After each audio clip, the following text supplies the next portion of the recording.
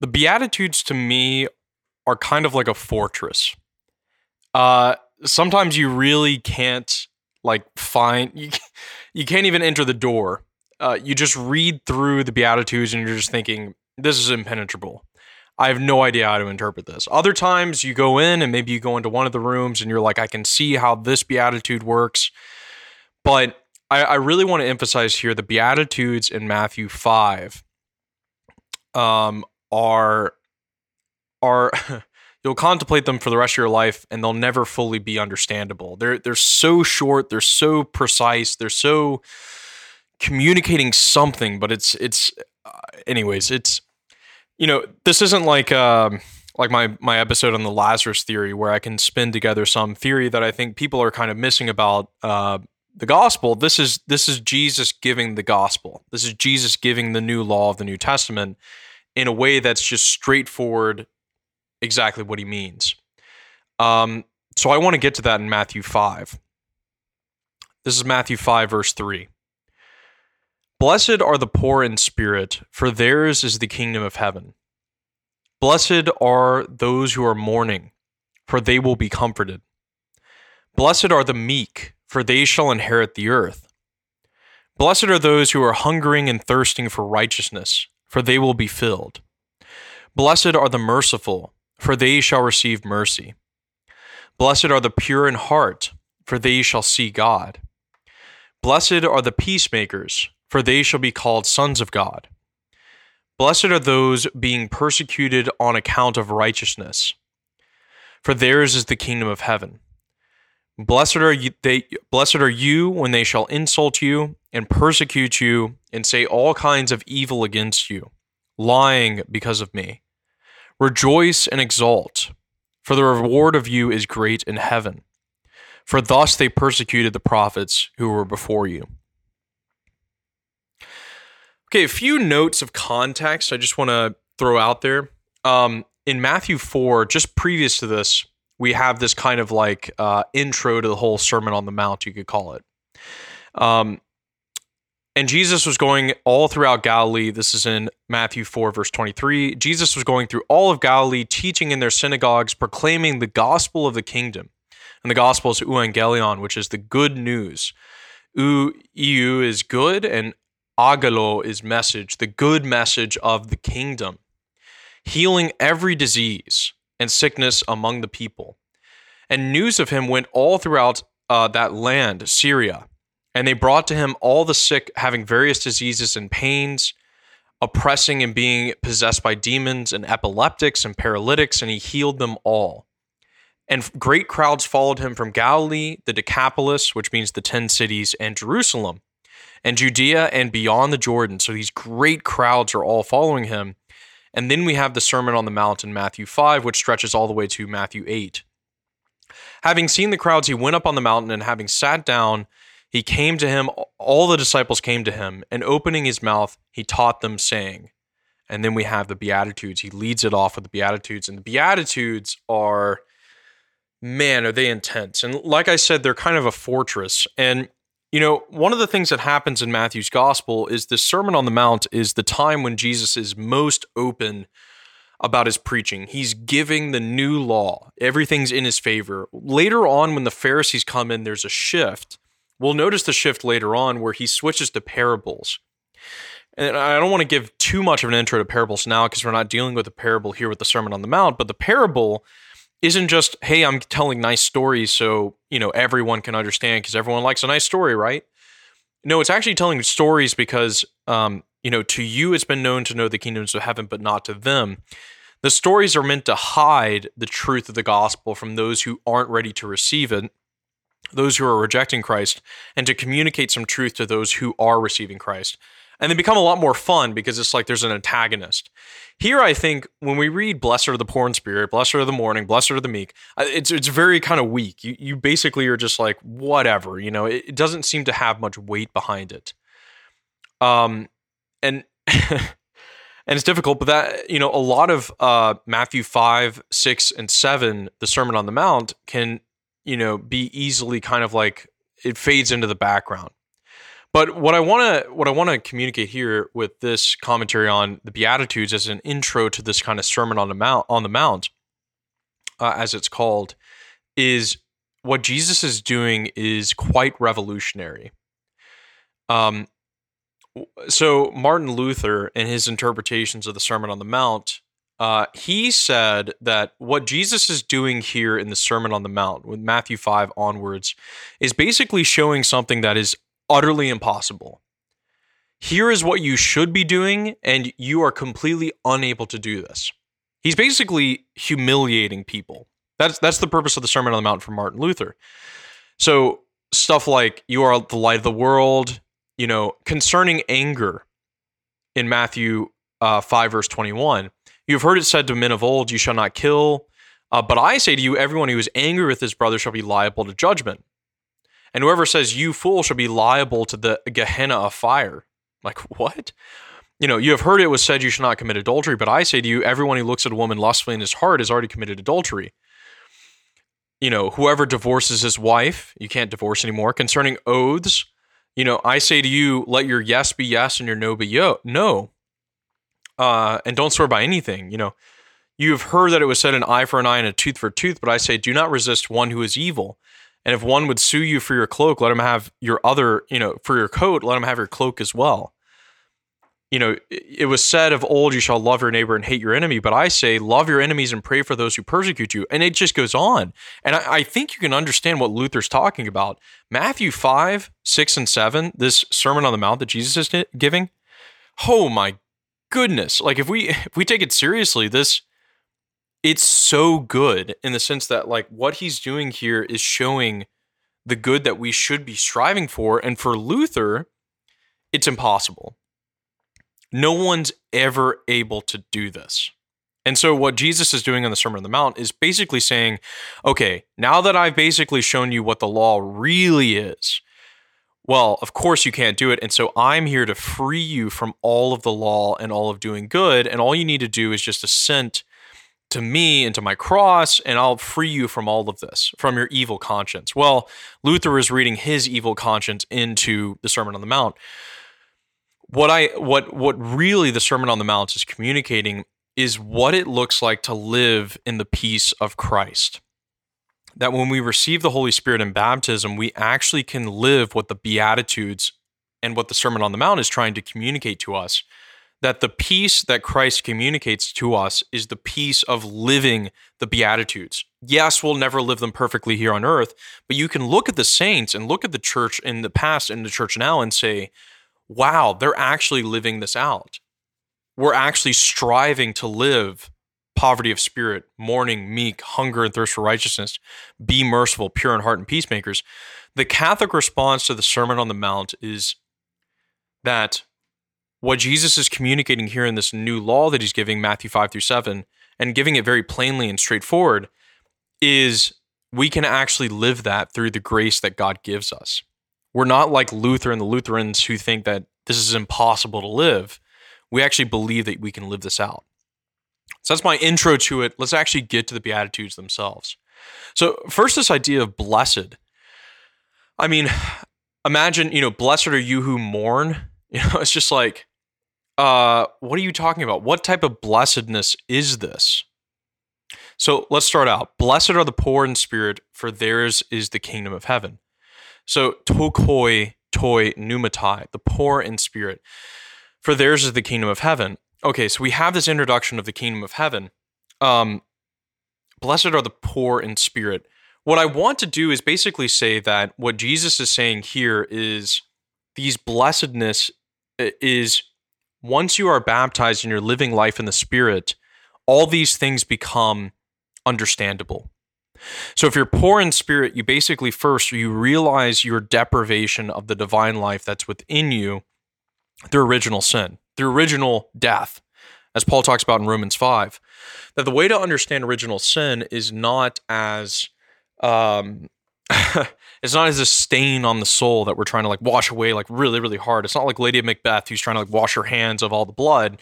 So we're not looking at Christ with this guilty Lady Macbeth conscience trying to wipe the sin away. It's looking at Christ and saying, I'm poor in spirit. I don't have the Spirit, the fullness of the Spirit within me. So I'm blessed. Blessed are the poor in spirit, for theirs is the kingdom of heaven. When you recognize your utter need for Christ and for the Spirit to live in you, for God's life to be in you as a son and a daughter, then what that allows you is to enter the kingdom of heaven. So the first beatitude is an entry into the blessedness that you possess as a Christian. And this blessedness, this life in the Spirit, is not just for the next life. The kingdom of heaven is something that is here on earth, right, through the church. And we're going to get to this with all the parables of the kingdom. You know, the kingdom's like a mustard seed that grows into the greatest of shrubs. The kingdom of heaven's like a pearl hidden in, a pearl of great price. The kingdom of heaven may be likened to, the wheat and the weeds. Like, all these images are not otherworldly images. They're this worldly images. As I'll try and, show later on, the kingdom of heaven happens here on earth, and you can be blessed, not just in the next life, but now, living in Christ and living in the Spirit. Blessed are the poor in spirit, for theirs is the kingdom of heaven. That's your entryway in to the kingdom of heaven. And notice if you go to let's for example, John 3 with Nicodemus. What Nicodemus is not is poor in spirit.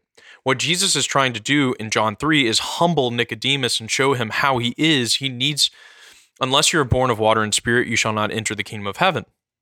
Unless one is born again, he cannot see the kingdom of heaven, right? These images get brought up by Christ over and over again. Blessed are the poor in spirit, that this poverty of spirit, that you need Christ and you need the Holy Spirit, that's your entryway, for theirs is the kingdom of heaven. Blessed are those who mourn, blessed are those who are mourning, for they will be comforted. The word for comforted is paraklethesotai. It's a big word. It's in the future third person plural. So parakaleithesontai, it's a big word, but kaleo means like call, or a parakaleo is the word for the paraclete, which often gets used for the Holy Spirit. So blessed are those who are mourning, for they will be parakaleonthesontai, means they'll be comforted, but it also has this image of the Spirit. Those who are mourning, they will be comforted. They will receive the paraclete that they are looking for, which is this advocate for themselves. They're mourning their present condition of sinfulness, but with the paraclete, with the parakleithesontai, big word, all it means is it's a parakleos is the one who's the advocate. It's used in legal terms. So a parakaleo would be an advocate, like an attorney, for example. So, what is Satan but the great deceiver? But he's also the accuser oftentimes. And he's the accuser for good reason in the Old Testament, because obviously with all of us, what Satan does is he accuses us of the sins that we've committed.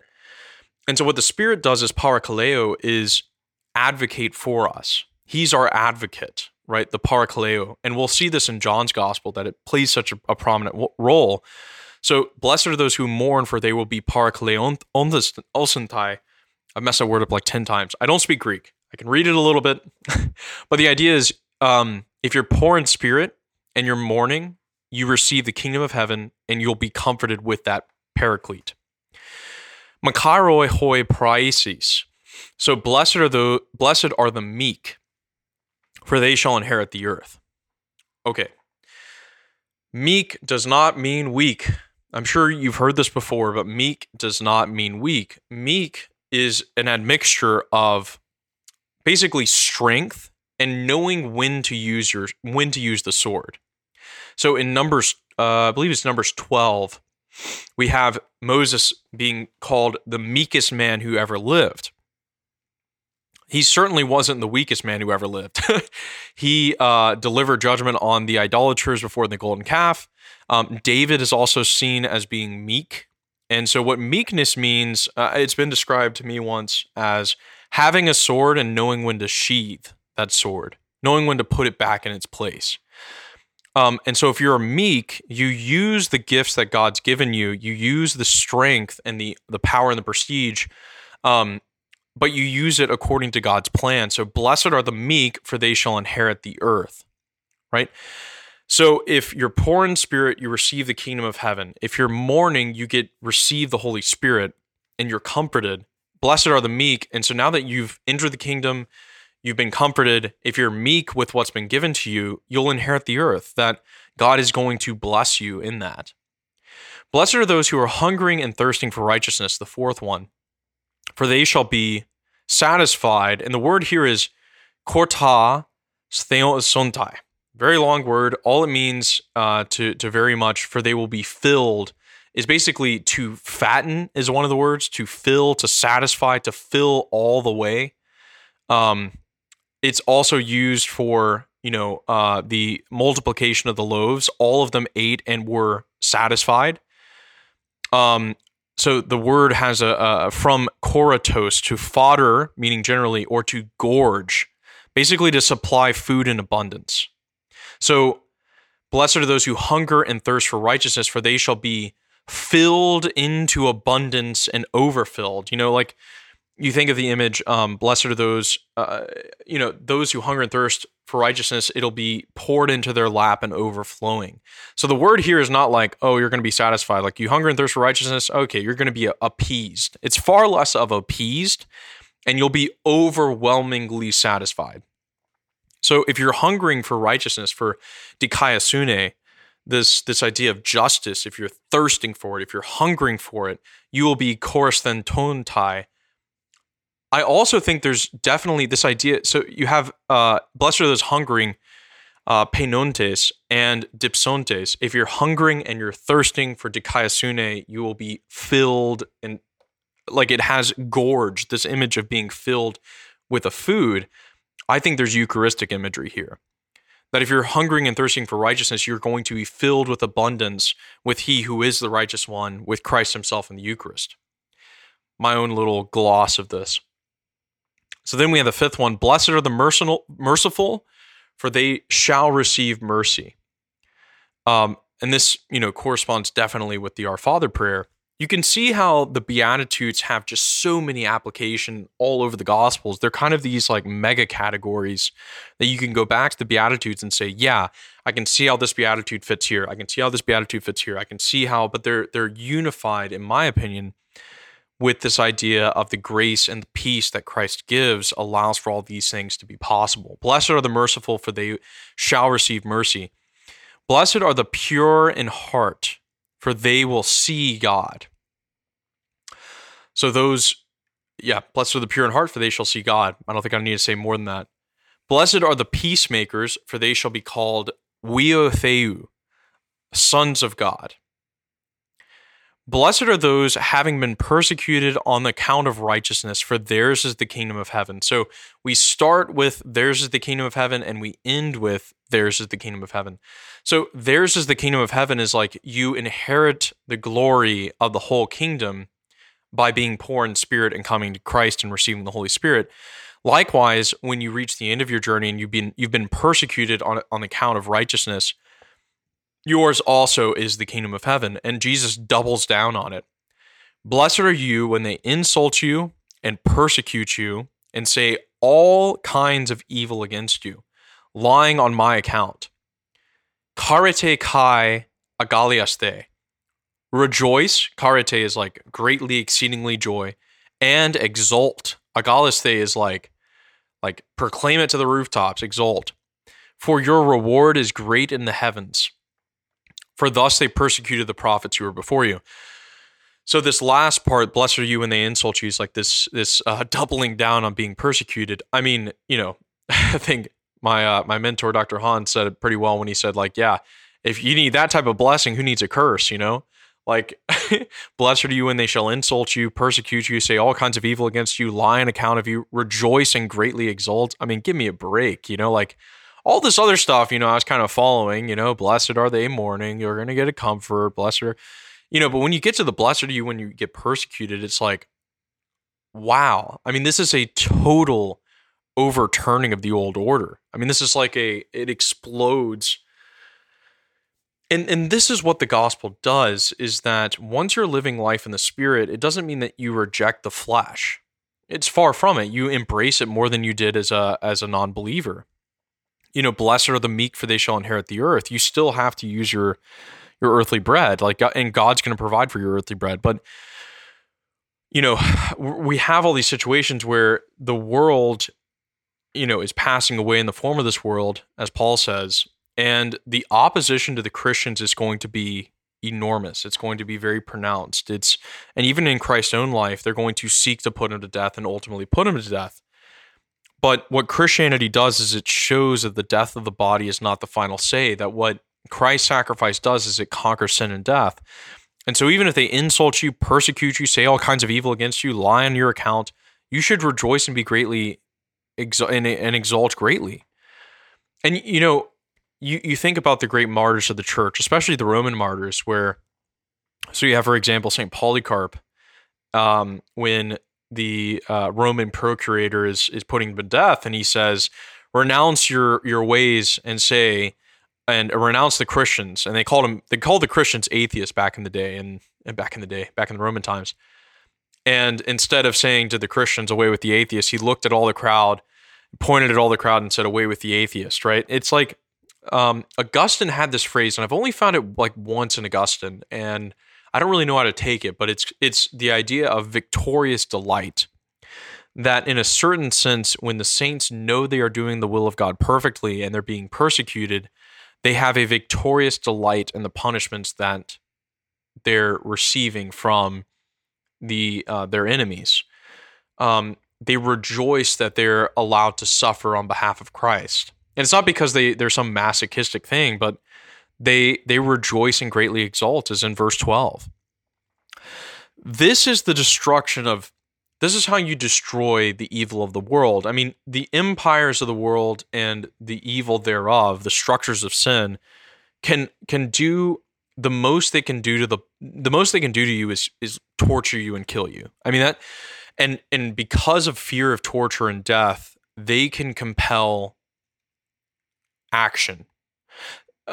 So the idea is, look, if this world is all there is, then if you extend the idea of torture and death universally, then you can cower everyone in fear and control them. And, kind of a dystopian 1984 style thing is, the end of the story, obviously, the spoiler alert, is, the rats eat his face off and he finally tells on everyone, and now he loves Big Brother. And the idea is like, look, if there's no Christianity and there's no next life and there's no blessedness and there's no life in the spirit and this body's all there is and you die and you're dead, then the extension of the structures of sin can be total and supreme. So fear of death becomes that which brings death into the world in a certain sense, that you fear.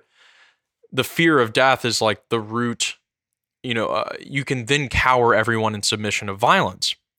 But what Christianity does is it rejoices and exults in the face of persecution.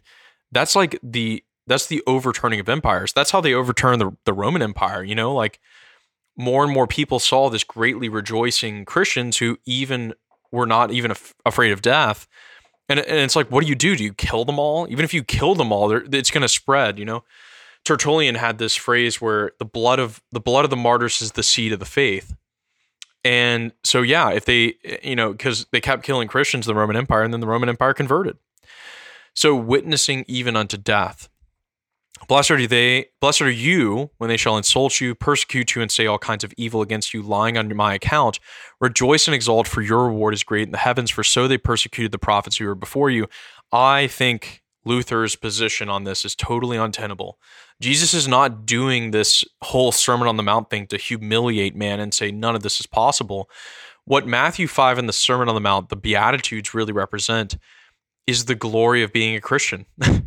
And that the conquering of sin and death, that what Christ is saying here is not, it's not, it is in one respect, an impenetrable fortress where we're trying to break in and figure these things out, but we're living it. When we receive baptism or receive the Spirit, the Beatitudes start to make sense in our lives. They start to become understandable. They start to,